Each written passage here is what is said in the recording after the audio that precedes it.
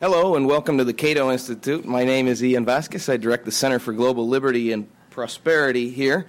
The issue of identity has been a central and contentious one since the very beginning when the Spanish arrived in Latin America and began to impose a socioeconomic order composed of Europeans, Latin Americans of European descent, indigenous people, mestizos, and later black Africans who were brought over as slaves, and much later immigrants from farther parts of Europe, the Chinese, the Middle East, and so on. The mix of those people has produced Latin America's rich culture, but it has also produced prejudices and complexes. And as the Venezuelan intellectual Carlos Rangel pointed out in his classic book on the Latin Americans, from the very beginning, the Europeans projected an idealized and wholly unrealistic image of the Latin Americans before they were apparently corrupted by European culture. This, of course, was mostly a reflection of Europeans' own Eurocentric concerns. Thus, the mythical noble savage was born, and as time passed, the idealized version of the authentic and the good Latin American evolved into, or rather would be vindicated by, the good revolutionary, worthy of support and sympathy from outsiders, particularly enlightened Europeans and Americans. Latin American political leaders, especially demagogues of the left and of the right, are guilty also in appealing in some way to that mythology when justifying nationalistic, so-called anti-imperialistic, and even bellicose policies.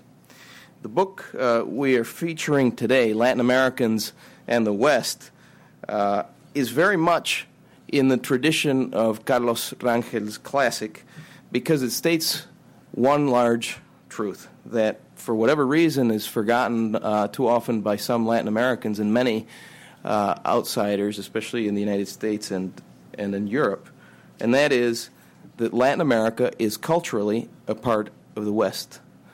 It is a part of the poor West. Carlos Alberto Montaner explains in his book how all of the major cultural institutions, the language, the religion, the political systems, intellectual traditions, literature, arts, sports, and so on, are of Western origin and are shared by virtually all Latin Americans with the exception of a very small minority. Understanding this central fact can help us, both Latin Americans and non-Latins, better understand political developments in the region, the mindset of Latin Americans, and why some countries progress at certain times and others not. Hopefully, the book will also help European and American journalists eliminate what I consider to be a double standard that is often present when reporting about Latin America. Too often violations of basic liberties and civil rights in the region are downplayed by a reporter's evident view of Latin Americans as somehow belonging to an alien culture, where such abuses that would outrage the same reporter were they to occur in his own country are somehow tolerated. Journalists also often seem to be buying into the myth of the noble savage. But the book is much more interesting than just a political insight into the region, and I will let Carlos Alberto talk about it in his own words. Today we're going to do something a little bit different than having him give a talk followed by a comment. Instead, what we'll do is initiate the discussion from the very beginning, and I will be asking some questions to both Carlos Alberto and Alvaro in order to get to what I think are the main points, or hopefully the main points of the book. Alvaro will have a few comments also in general about the book, and then we will open it up to a general discussion. So let me introduce both of our speakers at the same time. Carlos Alberto Montaner is one of the most well-recognized writers in the Spanish language. Perhaps he is the most well-read writer in the Spanish language. He is the author of numerous books, way too many to mention. I'll mention one that he co-wrote with Alvaro Vargas Llosa, Guide to the Perfect Latin American Idiot. Some of his books, like that one and the one that we're featuring today, have been translated into English. Many of them have not. He writes a regular column that appears all over Latin America and Spain. He is of Cuban origin, exiled for many, many years now, and is also, since the early 90s, the vice president of the Liberal International. Alvaro Vargas Llosa is a senior fellow at the Independent Institute, also the author of numerous books, including The Guide to the Perfect Latin America and Liberty for Latin America. He is one of the people that I consider the most important in the liberty movement in Latin America. If I had to list the top 5 people, Alvaro would be on that list. So, of course, would be Carlos Alberto Montaner. Both are tireless in their advocacy for a modern vision of Latin America. They travel a lot, they write a lot, they're constantly all over the region and in the media and doing academic work. They are good friends personally, and 2 of the people I most admire in this area, and it's always good to have that combination. I welcome them both back to the Cato Institute. Please help me welcome them. So let us begin. Carlos Alberto, in a nutshell, what is your book about, and why did you write it? Well, I wrote the book of course, in Spanish a few years ago, after participating in a seminar with Huntington, where he expressed his idea that Latin America were not part of the Western world, that was some kind of sub-civilization. That was the word that he used. And I understand that mistake, because many Latin Americans think more or less the same thing. They try to convince themselves that they are different than the rest of the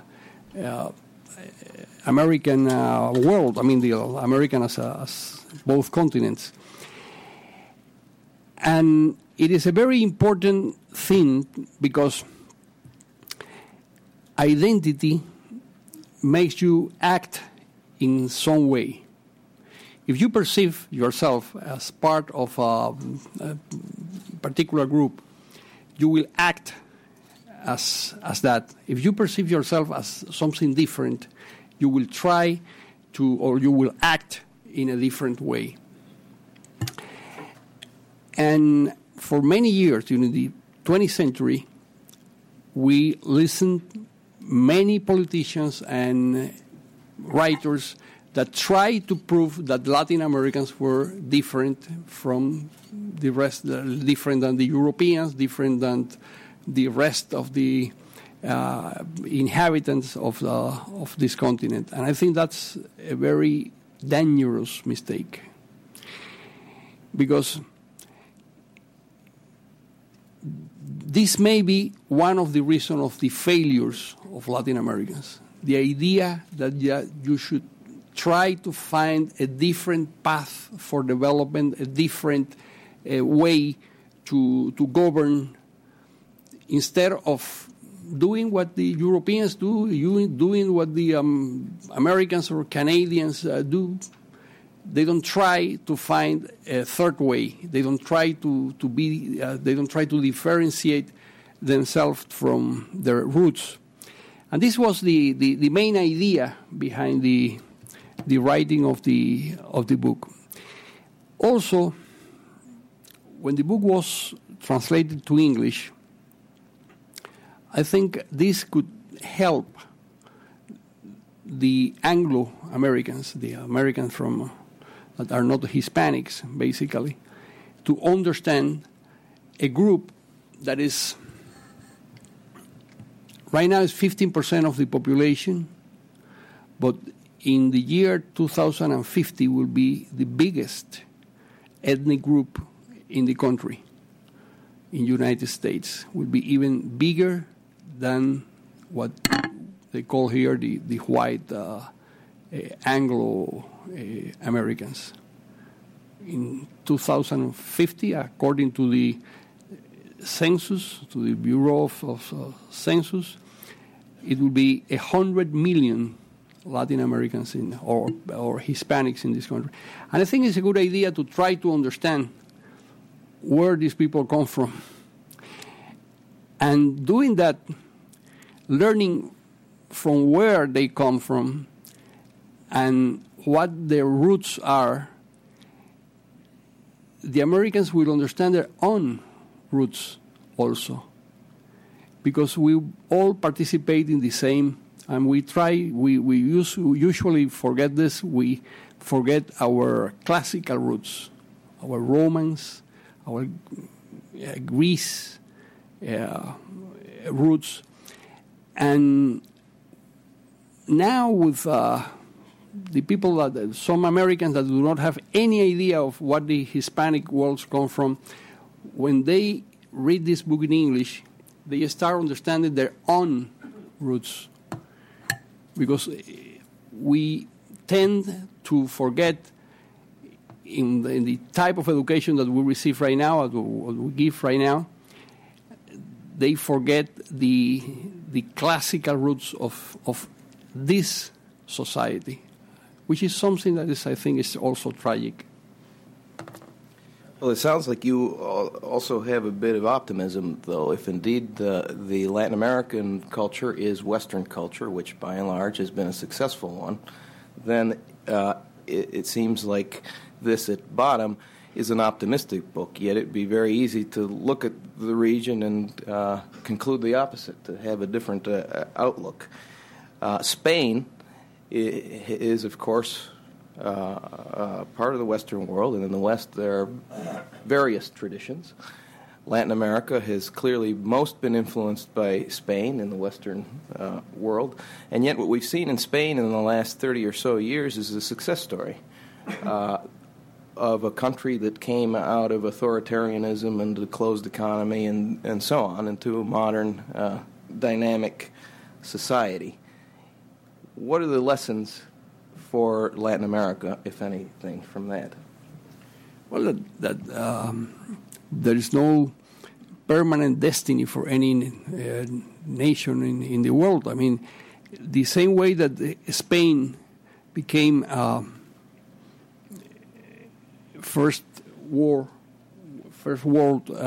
nation, Latin America could also. Chile is doing.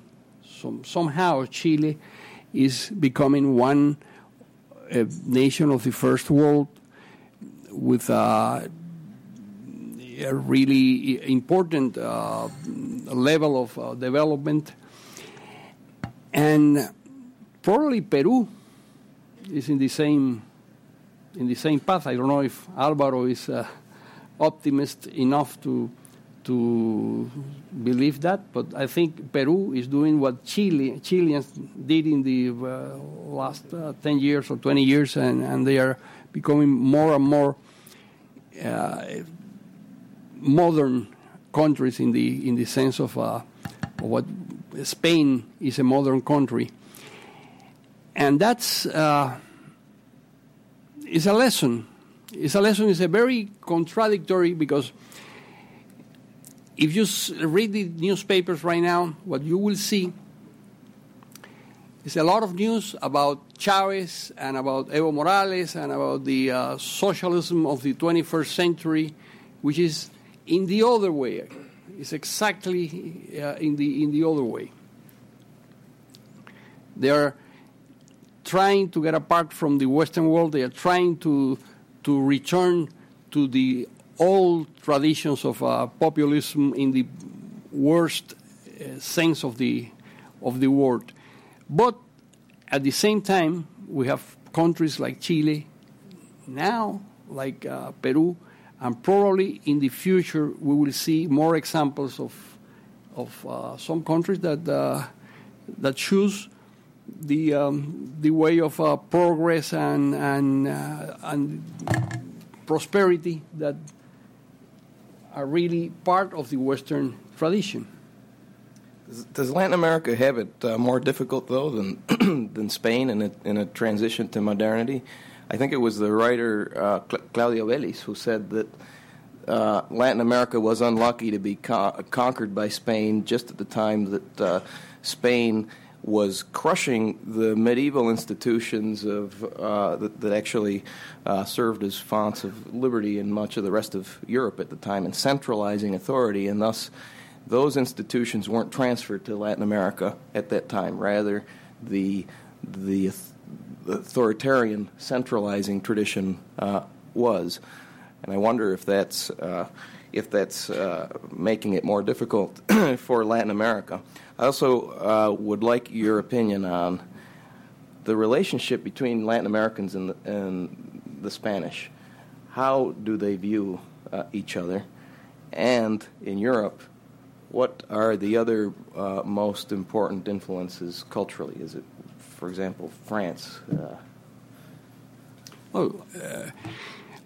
If you are well informed in Latin America, you know that all your roots comes basically from Spain, not just the language, the institutions, the way you build the cities, the way you behave is in a very extended way that comes from Spain. Even though that you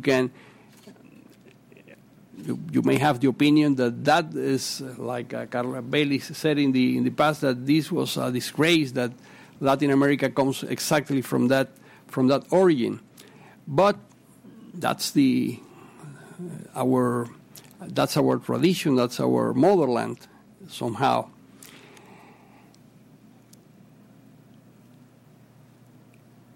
Now we have living, for example, in Madrid, 10% of the population of Madrid is from Ecuador and Colombia. We have an enormous group of immigrants. And we are in the middle of a crisis right now, and the immigration stopped, at least the immigration for Latin American stopped. But the trend is that many Latin Americans goes to Spain to live and to try to find a better way. Spain is right now the second source of remesas. How you said remesas? Remittance for Latin America. The third one is Japan. See, it's very, very curious. And because of Peru, that's the reason. And Brazil. And the other strong influence, of course, is France. In many aspects, in the history of ideas, in many senses, in art, in literature. Of course, France is at least was a great influence in the past. I think in the last 50 years, this has diminished a lot. There is no any French writer that really has made a strong impression in Latin America right now. There's no French painters but up to 50 years ago, that was absolutely different. Is Europe or the United States more important culturally to? No, United States, of course. Culturally, United States in many. United States is a dominant country in Europe and in Latin America and in every place. You talk about I discovered today that Argentinians start playing baseball. That's the.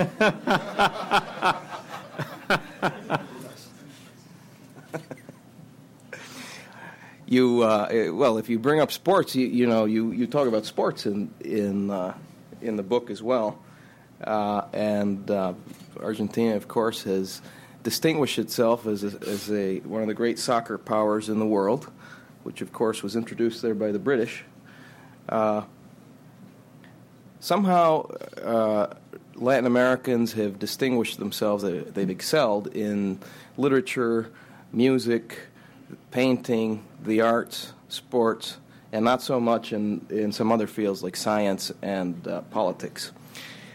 Why do you suppose that is? Well, before I published this book, I published another book that was Las Raíces Torcidas de América Latina. And those twisted roots were precisely that trend of Hispanic culture that somehow reject science and the scientific influence and the best scientific schools. Why this happened in Spain? Well, there are many explanations. One is religious, which is, I think, very, very important. Probably the type of the expulsion of the Jews in the 15th century was a tragedy for the culture in a way. The expulsion of the Arabs in the 16th century also was not good for the development of the science in Spain, and a very authoritarian tradition of centralized government, and the Catholic, some Catholic mentality, I think, was part of the problem, and that affects, of course, the conquest of Latin America and the way that we behave, the world, the way that we perceive the world. We were given lessons, for example, in the University of Havana until the beginning of the 19th century. We were trying to teach at the university in Latin, and we use the all the basically medieval explanations of history and science, and this has a strong cost in the mentality of the people. I mean, if you use those methods of teaching and that perception of the reality that comes from medieval times, of course, this will not harbor a modern mentality. Is that changing at all, though? I mean, that was a long time ago, and there is such a thing as cultural change as well. What cultural change do you see in the region? No, I think there is a lot of change, of course, and a lot of confusion, both at the same time. This is not part of this book because this is what we wrote with Álvaro and Plinio in other books. But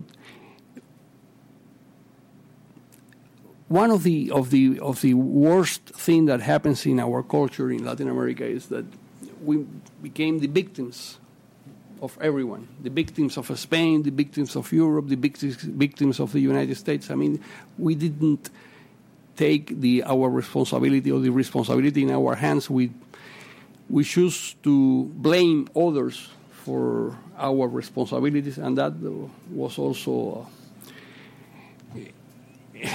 a wrong way to understand and to try to solve the problems. This, I think, is changing in many people. But we have constantly a permanent tension in Latin America between the forces of modernity and the forces of people that are trying to find trying to blame other countries of our faults and our problems, and until we solve this, until we have 90% of the people, 80 or 90% of the people that they understand how the countries develop and how they fail, will be very difficult to get rid of the past. Somebody might object to your book by pointing out countries like Guatemala, Bolivia, parts of Peru that have a strong indigenous culture, or at least a big indigenous influence. Surely that has played a role in forming culture there. How do you no, that's true. I mean, Latin America is a very heterogeneous world where you have basically European societies like the Argentinians, mixtures, combination of Africans and Europeans like the Caribbeans, and also some countries that are, in the case of Bolivia, we have two countries, at least two countries, or probably three.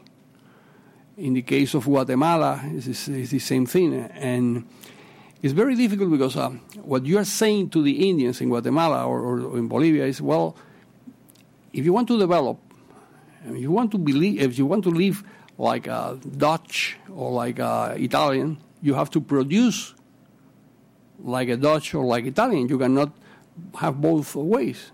You cannot live like a Maya and pretend to consume like a German, because it's impossible.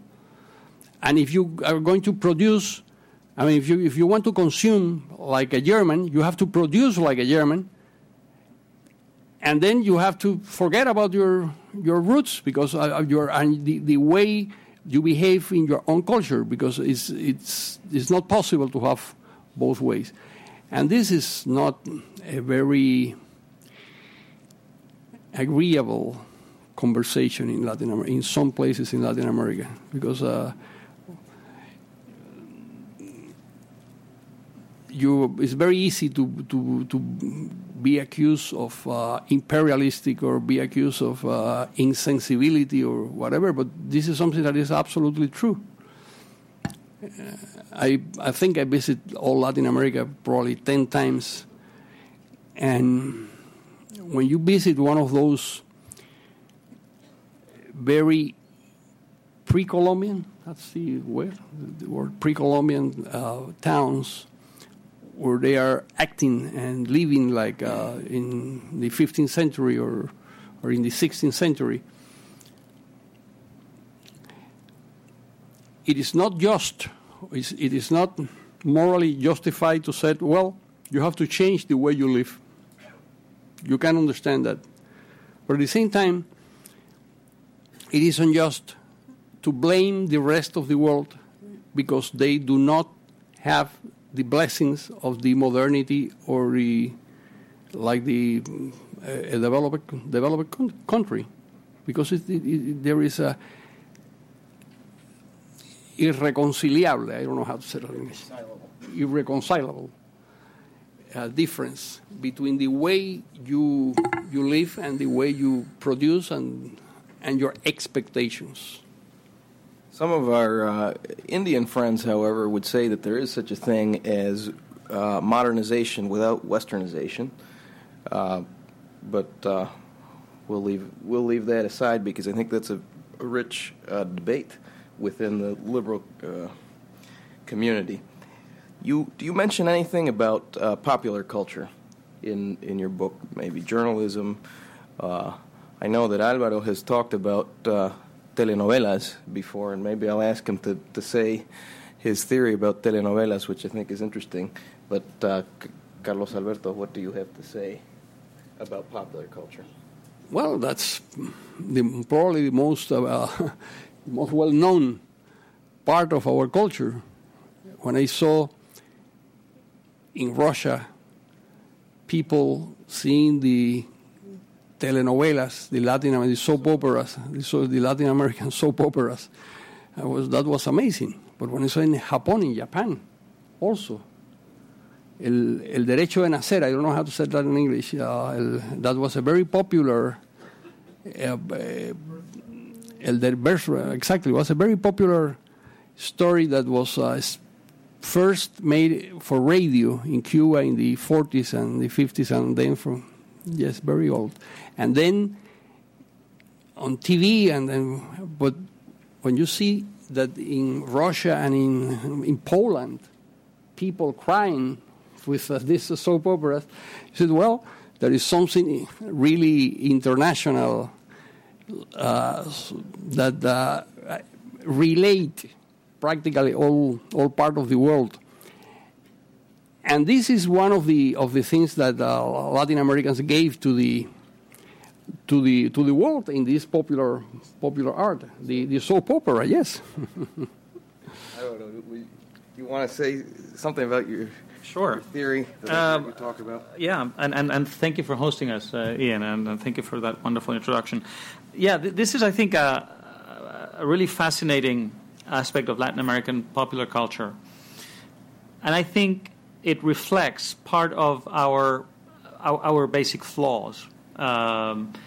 I've profited from my conversations over the years with Ibsen Martinez, who's a very well-known Venezuelan writer and journalist, who is actually writing a book about populism and soap operas. The notion that soap operas in Latin America are vehicles through which populist ideas are spread and contaminate the political conversation.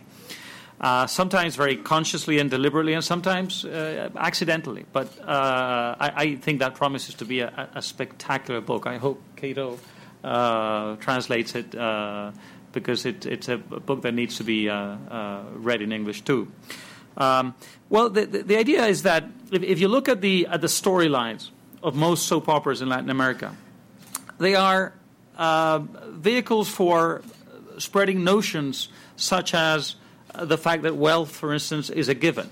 It's something that's not continuously created. It's not a cumulative process over time, but a given, something that somehow is there for people to take it.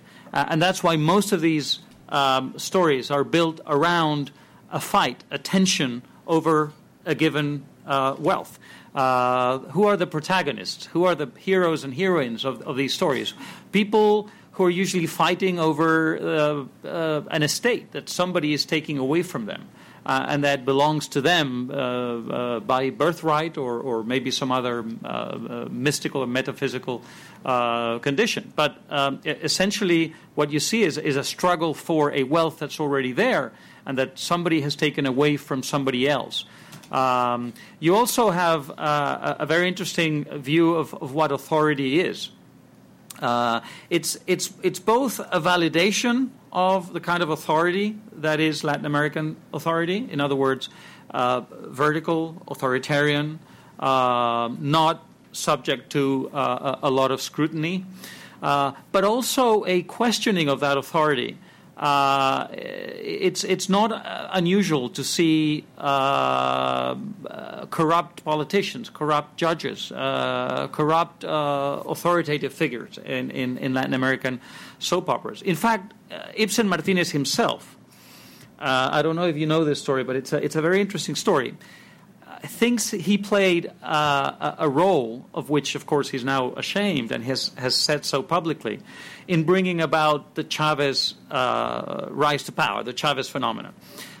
He authored a very famous telenovela, soap opera, in the 1990s that some of our Venezuelan friends will remember well, Por Estas Calles.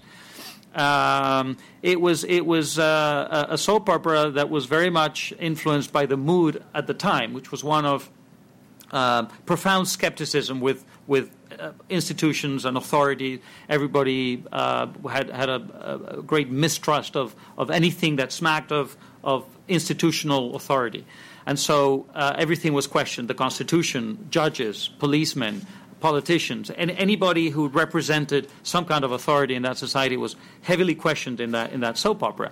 Of course, at the time, I am sure that was seen as a very fresh look at the basic institutions of society, as a way of spurring debate throughout society. But in hindsight, Ibsen thinks that it contributed to delegitimizing the idea of the republic, the idea of these values and institutions that make up the republic, the Latin American republic, which is, of course, a legacy of very profound Western roots. And insofar as it did that, it created the conditions for the rise to power of a populist strongman, in this case, Hugo Chavez. The fact that he himself acknowledges this and that he has very courageously apologized publicly for this, I think is very interesting and very stirring, emotionally very stirring. So soap operas are very closely linked to our I guess, ethos, or our way of approaching society through the mind, through perception. And if we are ever going to rid ourselves, something I believe very profoundly, of the populist tradition, we will have to use all methods, including soap operas. I have yet to see in Latin America a libertarian soap opera, but the day I see one, I will know that Latin America is headed in the right direction. We have to make a soap opera with Ayn Rand, for example. Alvaro, do you want to comment on Carlos Alberto's book? Well, I think this is a book that somebody needed to write. It's a wonderful thing that he has written this book. Of course, he's not the first person to say that Latin America is part of the West, but he's probably the first writer in Latin America in modern times to have set about proving this in a book that explores many areas of our culture and tries to trace back the roots of those different manifestations of our culture. And I think it does so in a very persuasive way, and also in a way that is not excessively academic, which I think is very important because, of course, the more people a book like this is able to reach, the more influence it will have in terms of changing the mindset, which I think is where change really begins. Maybe I could just point out two or three, I think, basic ideas that the book tries to postulate, and I think does so very persuasively. I also want to emphasize how important this book is, not just for Latin Americans, but for Americans and Europeans. Because Americans and Europeans are part of the problem of how Latin America perceives itself. Unfortunately, Latin America has been, in many ways, a child of 15th and 16th century utopian European ideas. And Europeans and Americans have tended to see Latin America as an exotic place where their innermost desires and dreams and also phobias and the like could be put in place and explored and realized with no limits, with no punishment, in a way that could never be possible in their own countries. And of course, this has created, perhaps artistically, it's been very fertile, very created a lot of masterpieces, but politically, I think, and economically, I think it's been devastating. So I think this is important. It's important for Europeans and Americans to understand that Latin America is part of the West. It's part of the Western tradition. And insofar as that is the case, what happens in Latin America is also part of what happens to them. One, I think, very interesting aspect of this is the idea that those who are questioning the Western roots of Latin America are doing so in the most Western tradition possible, and they're using the most Western tools possible. Sometimes consciously and very hypocritically, sometimes without even realizing that that's the case. To begin with, there's nothing more Western than the critical tradition. It's the only civilization in the history of mankind that thrived on criticism, on the idea of criticism as something that galvanizes change, something that creates the conditions for change. It's the only society that's been able to look at itself with profoundly critical eyes and to make something of that dynamic. So the fact that many of these regimes and intellectuals and politicians in many countries in Latin America, of course, particularly in Venezuela, Bolivia, Nicaragua, Ecuador today, etc., are exercising a frontal and powerful criticism of the West, and particularly liberal democracy and the market economy and globalization, is proof in and of itself that we are profoundly Western, because they're exercising or they're engaging in a profoundly Western exercise, which is criticism. Of course, it's the wrong kind of criticism, and it's going and taking us in the wrong direction. But what they're doing is profoundly Western. I mean, they would not be doing what they're doing in terms of criticizing liberal democracy and questioning the market economy and going against globalization if the Greeks had not been an inquisitive bunch. They wouldn't be doing what they're doing if Thomas Aquinas had not been so profoundly and revolutionarily, critically revolutionary in questioning revelation in theology and moving it toward reason. Morales and Chavez would not be doing what they're doing now if Voltaire and the Enlightenment had not taken such a disturbing look at the powers that be, and so on and so forth. So they're doing something profoundly Western. It's also interesting that the tools with which they're questioning liberal democracy and the republican institutions and the market economy and liberty in general are also profoundly Western. For instance, and to go for a second beyond the realm of politics, when you look at art, that's something that indigenistas, who there's no exact translation in English, but it's kind of ethnic-based politics. There's something that they like to do very much, which is to use certain literary movements in Latin American history or artistic schools of art, and to try and present them as somehow a response to or against the Western tradition. And they particularly focus on the Cusco school, named after Cusco, of course, being the city in Peru that was the seat of power for a very long time for pre-Columbian regimes, and particularly the Incas. They tend to see this school, which thrived in colonial times in Peru, as an expression of indigenismo, and they oppose it to the Western tradition. And the school or the Cusco school is profoundly Western. First of all, it was born within the Roman Catholic Church. It's an expression of Roman Catholicism at the time. Of course, a very interesting expression. It's a variation. It's a critical expression. But that's what the matrix is. That's where it came from. It's profoundly Western. Not only its content and its subject matter is profoundly Western, its style is profoundly Western. Books have been written about how Italian Renaissance prints and Flemish painters profoundly influenced the Cusco school. And so that connection is there. And they don't realize it. Maybe they realize it and they're just trying to confuse us. How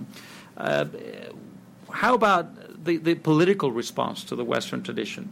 That is also profoundly Western. Populism. If populism is Latin America's way to combat our Western tradition, it's profoundly stupid, because populism is profoundly Western. Of course, the leading countries of the West overcame their populist tradition, or mostly overcame the populist tradition. So that represents, in our case, a pretty ancient phase of Western civilization. But it's still profoundly Western. Carlos Sabino, who's a good friend of all of us and a great thinker, has written a few books on populism, but one in particular, which I think is called Populismo, where he traces the roots of populism back to 2 or 3 different places, but all very interesting. One of them is Russia in the 1860s. An intellectual movement called Narodnik, a group of intellectuals who took Marxism, who took one of the tenets of Marxism, the idea that socialism was the sort of latest stage in an evolution that had to go through capitalism, and try to turn it around. And they said, well, Russia is a backward country, so we're not yet a modern capitalist society, but why don't we just skip that phase and go straight to socialism? And that whole movement at Otnik was all about that. And it was profoundly populist in its outlook. And it was, although it was born in Russia, it took its ideas, its basic tenets, from Marxist thought, from something that was profoundly Western. In the United States, in the 19th century, there was a movement. It was not, in that case, intellectual. It had more to do with agrarian cooperatives that came into being after the Civil War, particularly in the Midwest and I guess also in the South. And these people were very mistrustful of the market economy. They were very mistrustful of free trade. And they postulated inflation as a way to spur production. And from that matrix sprang a whole political movement that eventually became the People's Party. And that was, Sabino says, and I have every reason to believe him, that was the first populist party ever in the 19th century in the United States of America. And then, of course, there are, the populist idea and the populist movement evolved and went through different phases until, of course, it reemerged in Latin America with people like Perón and Vargas in Brazil, et cetera, et cetera. But again, what I'm trying to get at here is that the tools with which we're trying to combat our Western legacy and tradition are profoundly Western. It's just that they express a phase in Western evolution that has long been overcome in the leading countries of the world. So it's an entirely futile exercise.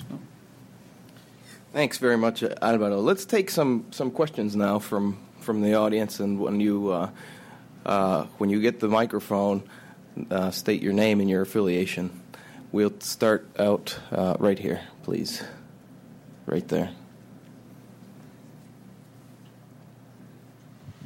My name is Stephen Shore. I'm with the PBGC. The last time I looked at a map of Latin America, Brazil was a very large part of it, and Brazil's heritage, of course, is Portuguese. So do you see the Portuguese legacy as fundamentally the same as the Spanish legacy, or how does Brazil fit into Latin America?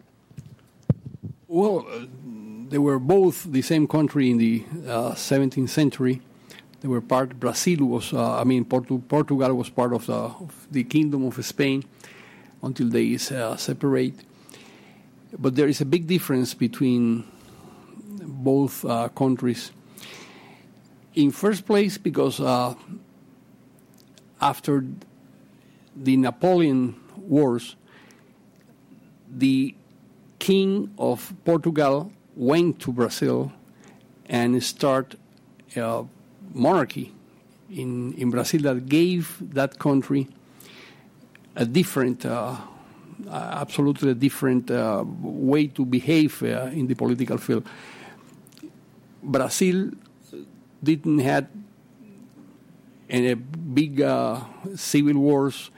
It was not divided. This is the reason why it's a country as big as the United States, because it didn't divide in different provinces or different states. And somehow, politically, they probably behave in a more civilized way. But economically, it's the same disaster. There's no big difference. It's a country with there is 5 Latin American countries that has a bigger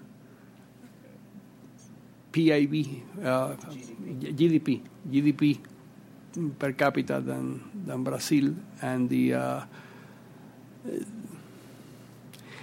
somehow is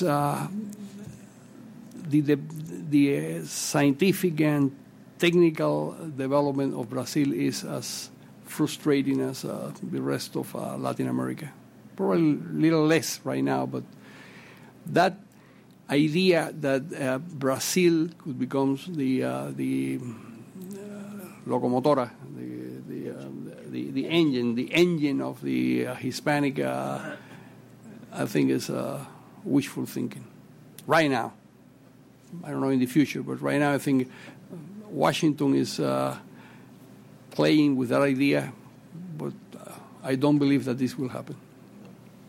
The question here. Thank you, Frank Fletcher, STS. I wanted to ask your thoughts on another tradition in Latin America that's drawn from the colonial period, which stands in sharp contrast to the national period. And I'm thinking of, my idea comes from the Florida International University historian Mark Schumann, who tried to impart to us the idea that during the Spanish colonial epic period, elites, for example, competed for fueros, special privileges, and when they had disputes, they didn't take guns and start killing each other. Spain really didn't have a strong military presence at all. They had an administrative presence that represented the Spanish crown, which was seen as legitimate, which mediated and brokered disputes. That was very different from what we know happened in the national period, and he attributes that largely to the fact that when the authority of the Spanish crown was delegitimized by the invasion of Spain by Napoleon, that the elites began to compete for power, and there was no one legitimate to resolve them, so they had to hire, essentially, well, this is my terminology, thugs, armed people, and those people, the army stayed in power or tried to. So what do you think of this? I mean, there's this other tradition that was more civil, civic, or to use Carlos Alberto Montaner's term, civilized. Sure. This is a really, really important point. Except that those fueros, and they were really important in Spain's history, date back to early medieval times. So, in other words, before the conquest. So this did not take place during colonial times. It had taken place long before it. And yes, it was a very important tradition that unfortunately was squashed once Spain became a unified monarchy. And the Counter-Reformation became the dominating ethos. But yes, before that time, the fueros were a really important liberal tradition, if I can call it that. These were small villages spread out throughout the Iberian Peninsula that fought back against the monarchy, whichever regional monarchy it happened to be at the time, because, of course, Spain was divided into different regions, and each one had its own monarchy. And, that tension, that dynamic, created certain space for freedom, and they were called fueros. They were certain types of political rights that villages and small towns acquired through that resistance against central authority. That is the reason why my email address is Fuero Libre, by the way. The fueros are wonderful for anybody who has a passion for liberty and wants Latin America to be a liberal society. The fueros from Spain are one of those forgotten traditions that I think we need to draw from. There are many others, and all of them, I think, loosely connected, at least loosely connected. Maybe they're connected in more fundamental ways as well. Another one is the School of Salamanca, of course, which we always tend to forget when we think about the liberal or word liberal in the United States, such terrible connotations that I don't know whether to use it, but the liberal tradition. The School of Salamanca includes some profoundly original thinkers who contributed to many of the ideas that libertarians and liberals, in the right sense of the word, made their own, whether it be ideas on economy, on sovereignty, on who should govern, on whether magnicide is justified against an autocrat, etc. So yes, there is this tradition that people have tended to forget, and which I think we in Latin America need to rescue to show that these ideas are not foreign to the culture that we come from. Right here.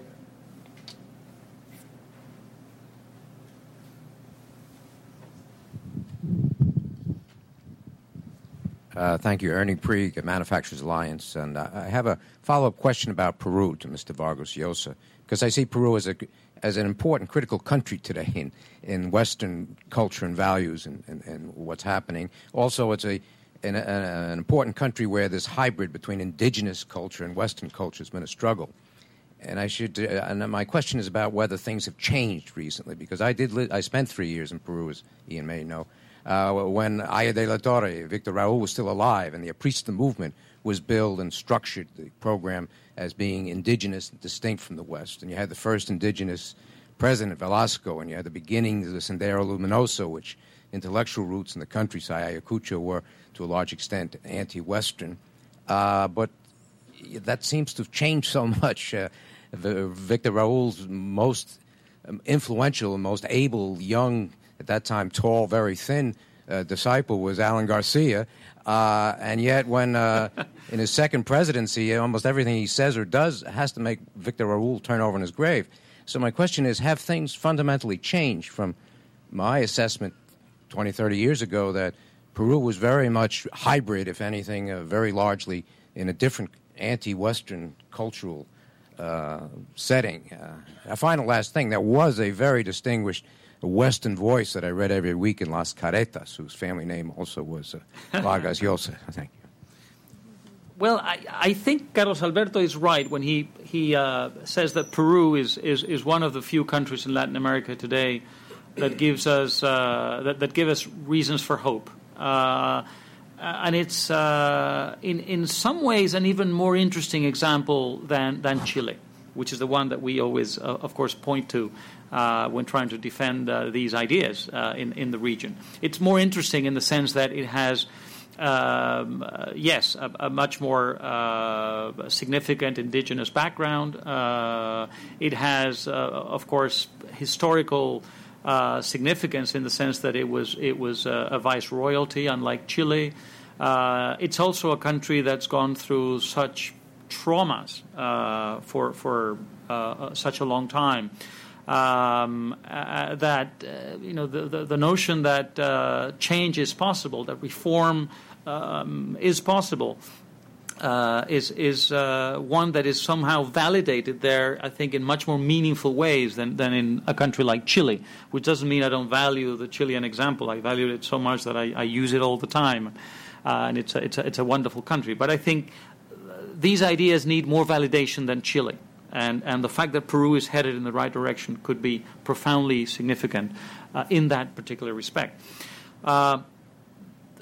Yes, I mean, in the last 20 years, there's been a huge change. When I was a much younger person, Peru was a country that was beyond hope. I mean, my entire generation thought of Peru as a country which was, where nothing was possible, where change was not possible, where peaceful coexistence was not possible, where modernity was not possible, where liberal democracy was impossible, and that's why so many people of my generation, of all walks of life and social strata, migrated. To Spain, to other European countries, to this country, even to other Latin American countries. You find a lot of Peruvians in Venezuela. You find a lot of Peruvians in Argentina, some as well in Brazil.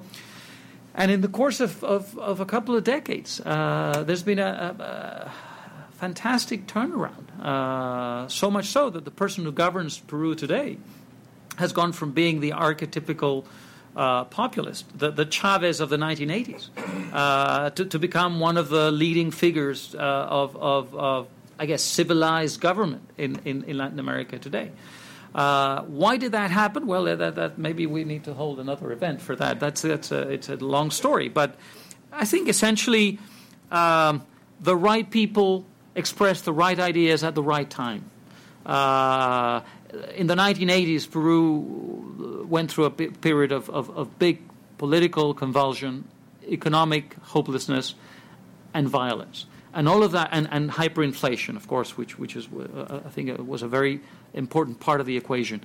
All of those things put together created the conditions for utter desperation on the part of the people. And those conditions can be, of course, fatal for countries in general. But there's one positive thing about that kind of environment, and it's the fact that people are willing to experiment with almost anything. They're so desperate that whoever comes along with a totally revolutionary idea is going to find fertile ground for that idea.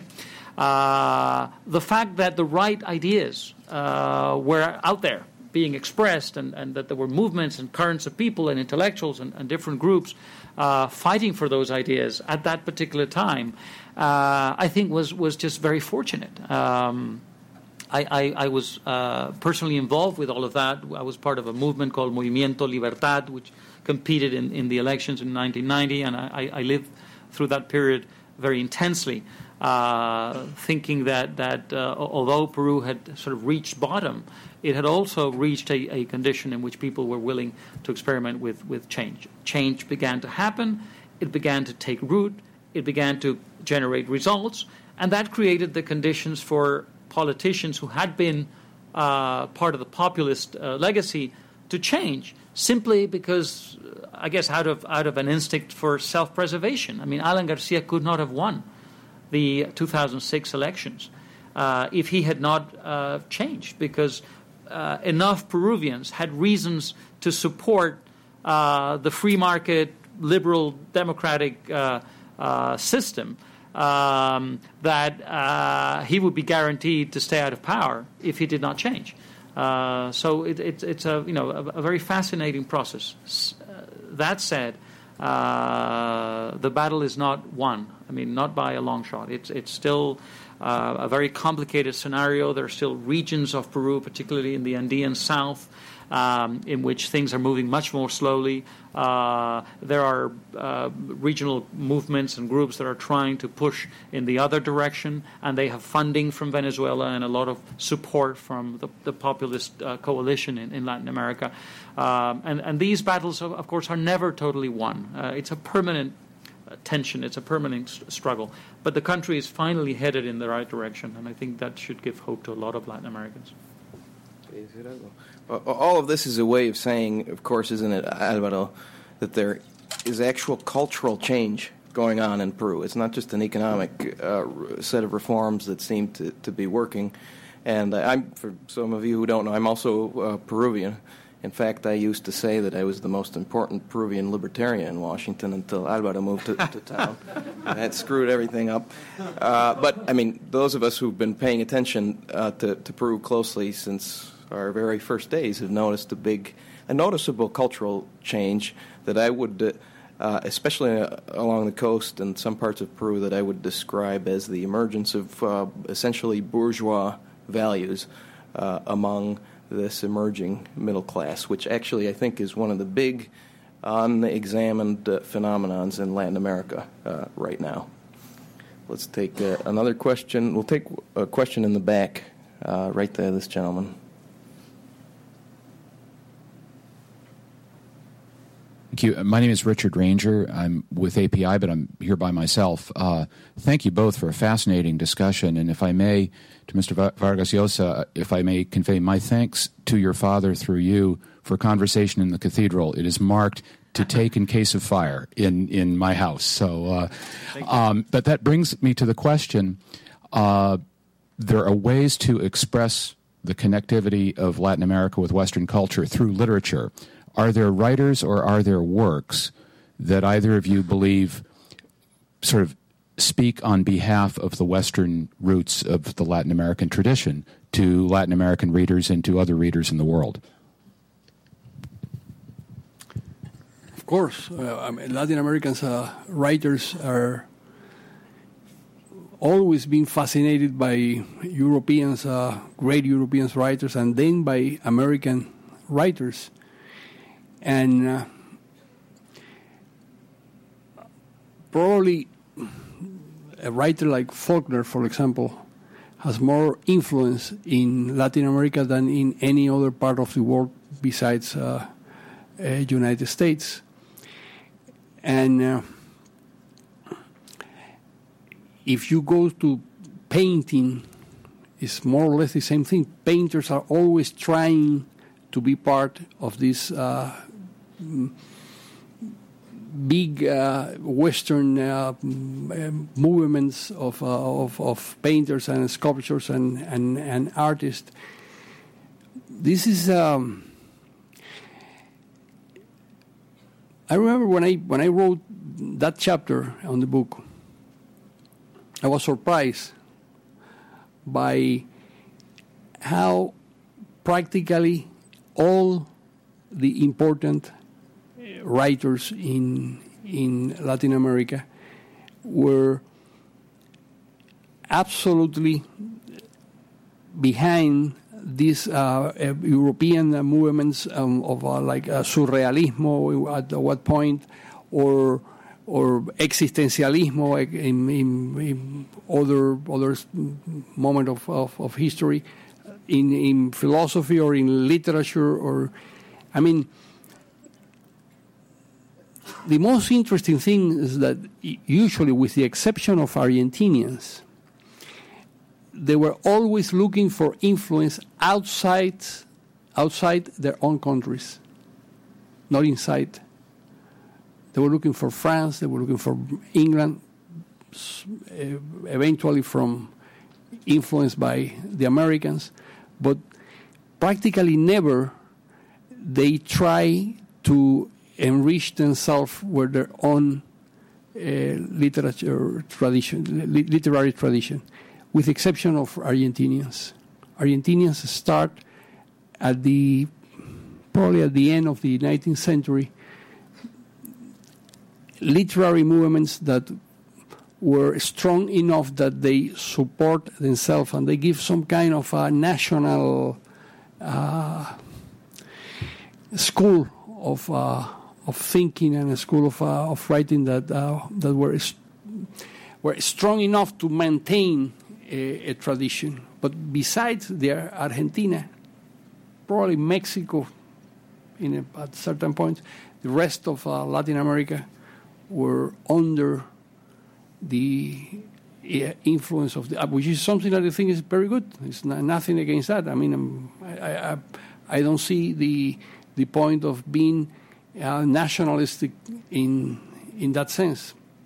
If there is a good influence in Dostoevsky or in Freud or in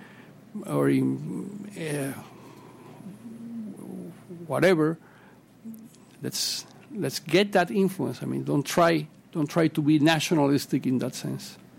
Yeah, and if I may add something, because Ian was asking a very interesting question a moment ago, which was why were Latin Americans so creative and original when writing novels and painting and expressing themselves artistically, and of course so uncreative in other domains, politics and economics and so on.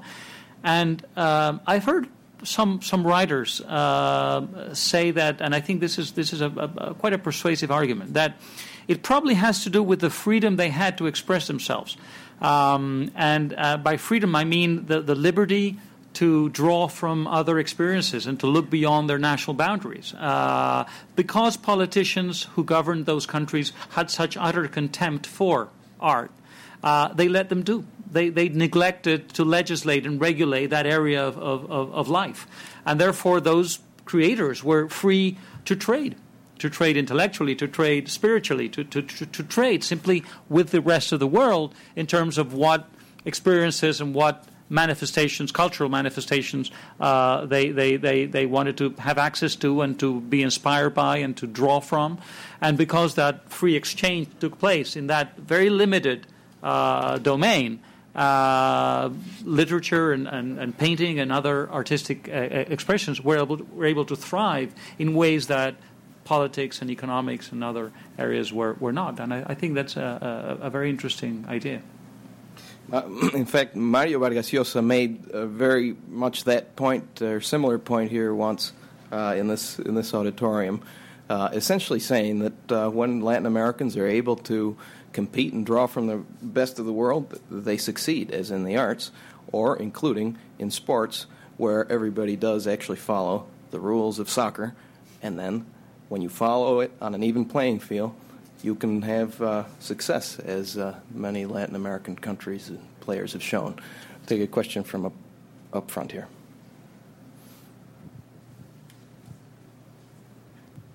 Thank you, Norman Bailey. I want to follow up on a comment that Mr. Vargas Llosa made.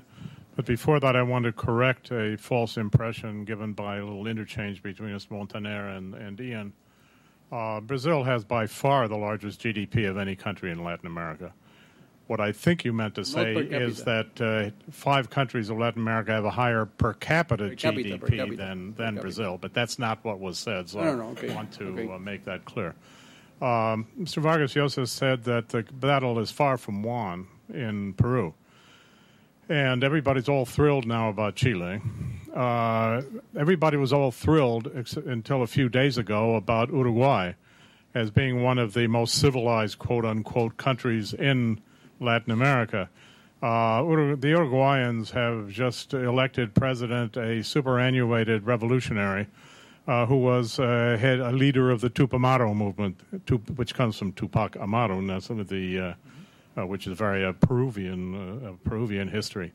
And his first important act as president-elect, was to embrace and talk at length and talk about how he's going to improve ties and so on with Hugo Chavez.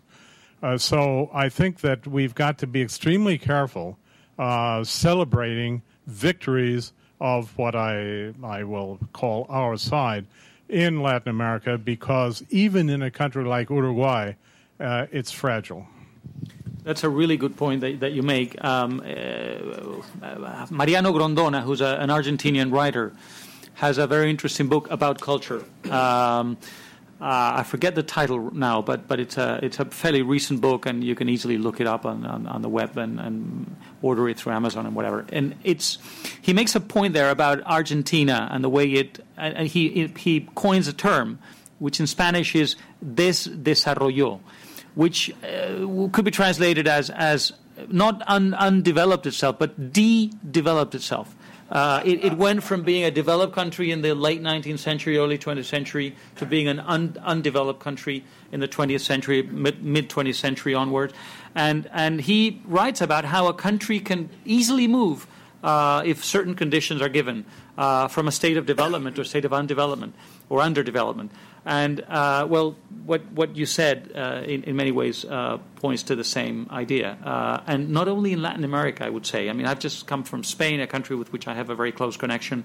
I hold a Spanish passport as well. And Spain is a country that is desarrollándose fast. And unless something happens, 30, 40 years from now, Spain could really be, again, an underdeveloped country.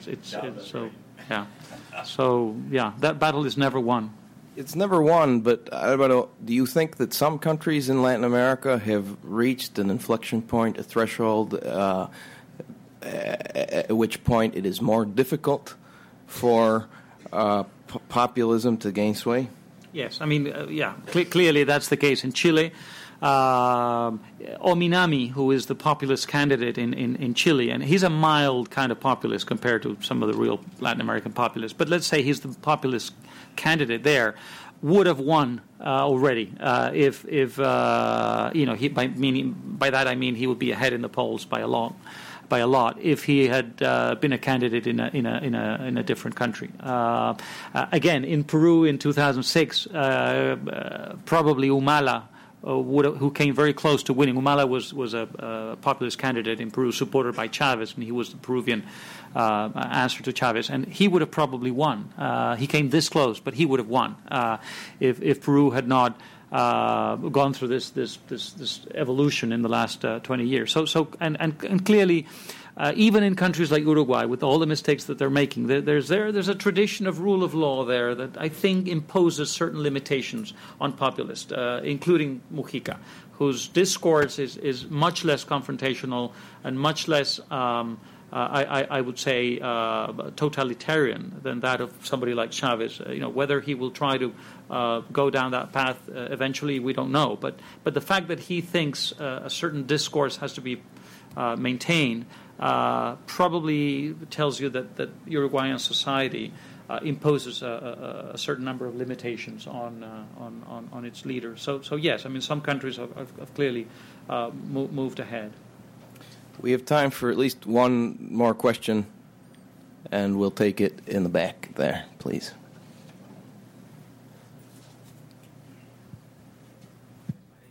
My name is Fernando Batista. I actually studied political philosophy with a well-known libertarian named John Hospers, who ran for president of the United States of America in the 80s. And I have a question which relates a little bit to the issue of Mexico and Argentina in the 90s, when it looked like things were going to evolve very well. In fact, there was talk about Mexico graduating in a few years from being considered a country in development to a developed country. And suddenly, the both of the parties in power in those countries, under the leadership of Carlos Menem in one case and the Mexican president in the other case, fell apart because of the issue of corruption. And I'd like to know where the roots of that corruption come from, if you have an answer.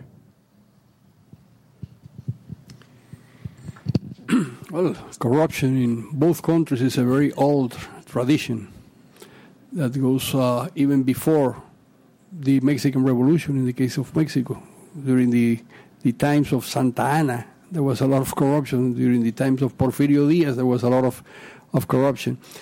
Why the reform failed during Carlos Salinas de Gortari in the 90s? Well, in truth, it was very corrupt transformation of the economy in one hand. In the other, after 70 years of the PRI, of the government of the PRI, the roots of the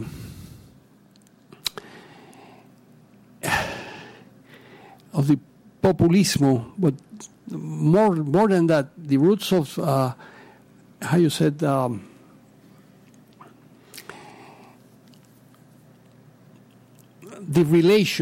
corrupt relation between power and the population and the society. The PRI has all the votes. Basically, the votes, the 50% of the votes comes from the poor people. The people that they, with their government, with the type of government they have, they maintain in poverty. But at the same time, they give some kind of assistencialismo. I don't know how to say it in English. Welfare. With some kind of third-rate welfare, they maintain that people as their clients, political clients. Se usa esa expresión en inglés, clientelismo, political clients. And that's a very difficult to break with that tradition. In the case of Argentina, it's more or less the same thing. But reform is possible. Chile made a reform. Peru made a reform. And if there will be a second chance for Mexico, I think it will be a second chance for Mexico and for Argentina. But it probably will take some time. It was really frustrating for everyone around the world to see what happened because in the 90s we all believed that Mexico and Argentina became first, if not the first class countries, at least the mentality that they had, finally the elite that ruled the country has the right mentality for making this transformation, but evidently they didn't. It was I don't know if Alvaro has a better explanation of. In many ways, both Menem in Argentina and Salinas in Mexico were populists. They were, I guess, libertarian populists, I could call them. They were a contradiction in terms. I always remind people when they talk about the 1990s in Argentina that under Menem, the government grew in size by 100%. The economy grew by 40%. The size of the state, the size of the government grew by 100%, 2.5 times the rate of growth of the economy. In the case of Carlos Salinas, Carlos Alberto has explained the kind of system that the PRI was. Salinas was operating within that system. He was in many ways, allowing for all the obvious differences, trying to do with Mexico what Gorbachev tried to do with the Soviet Union. He was trying to rescue the system by reforming the system. And that was impossible. Either you rescued the system, in other words, you preserved it, or you destroyed it. Well, I think the challenge for the PRI was pretty much the same. And the idea that you could create a free society out of a corporatist type of systems such as the PRI was an impossibility, and so that's why I think that government became such a disaster. The roots of corruption were in the type of system that the PRI was. It was a corporatist system. It was an authoritarian system. It was profoundly populist in its methods, in its customs, in its legacy. So yes, I mean some valuable reforms were undertaken within the system, and opening up the economy is always a good thing, even within a corrupt system. But ultimately, the reform of the system is what should have taken place and didn't. And it's not even taking place now under a democratic government, which is one of the reasons why Mexico is still struggling, I think. So the 90s in Latin America were a very messy time, but I think there is no doubt that Latin America today is a vastly better place, and it actually has progressed precisely because of the good reforms that actually were introduced, and even in the face of the grave policy errors that had nothing to do with market reforms that were introduced at the same time, which led to the crises and the problems that we all know about. Even in the face of that push and pull between liberalism and the legacy of statism, which is such a long tradition in Latin America, we see progress, and I guess the work of those of us who are trying to promote the liberal idea and the free society is to underline that progress and to continue to push in that direction. Thanks very much for all of you for coming, and please help me thank both of our great speakers today. Thank you.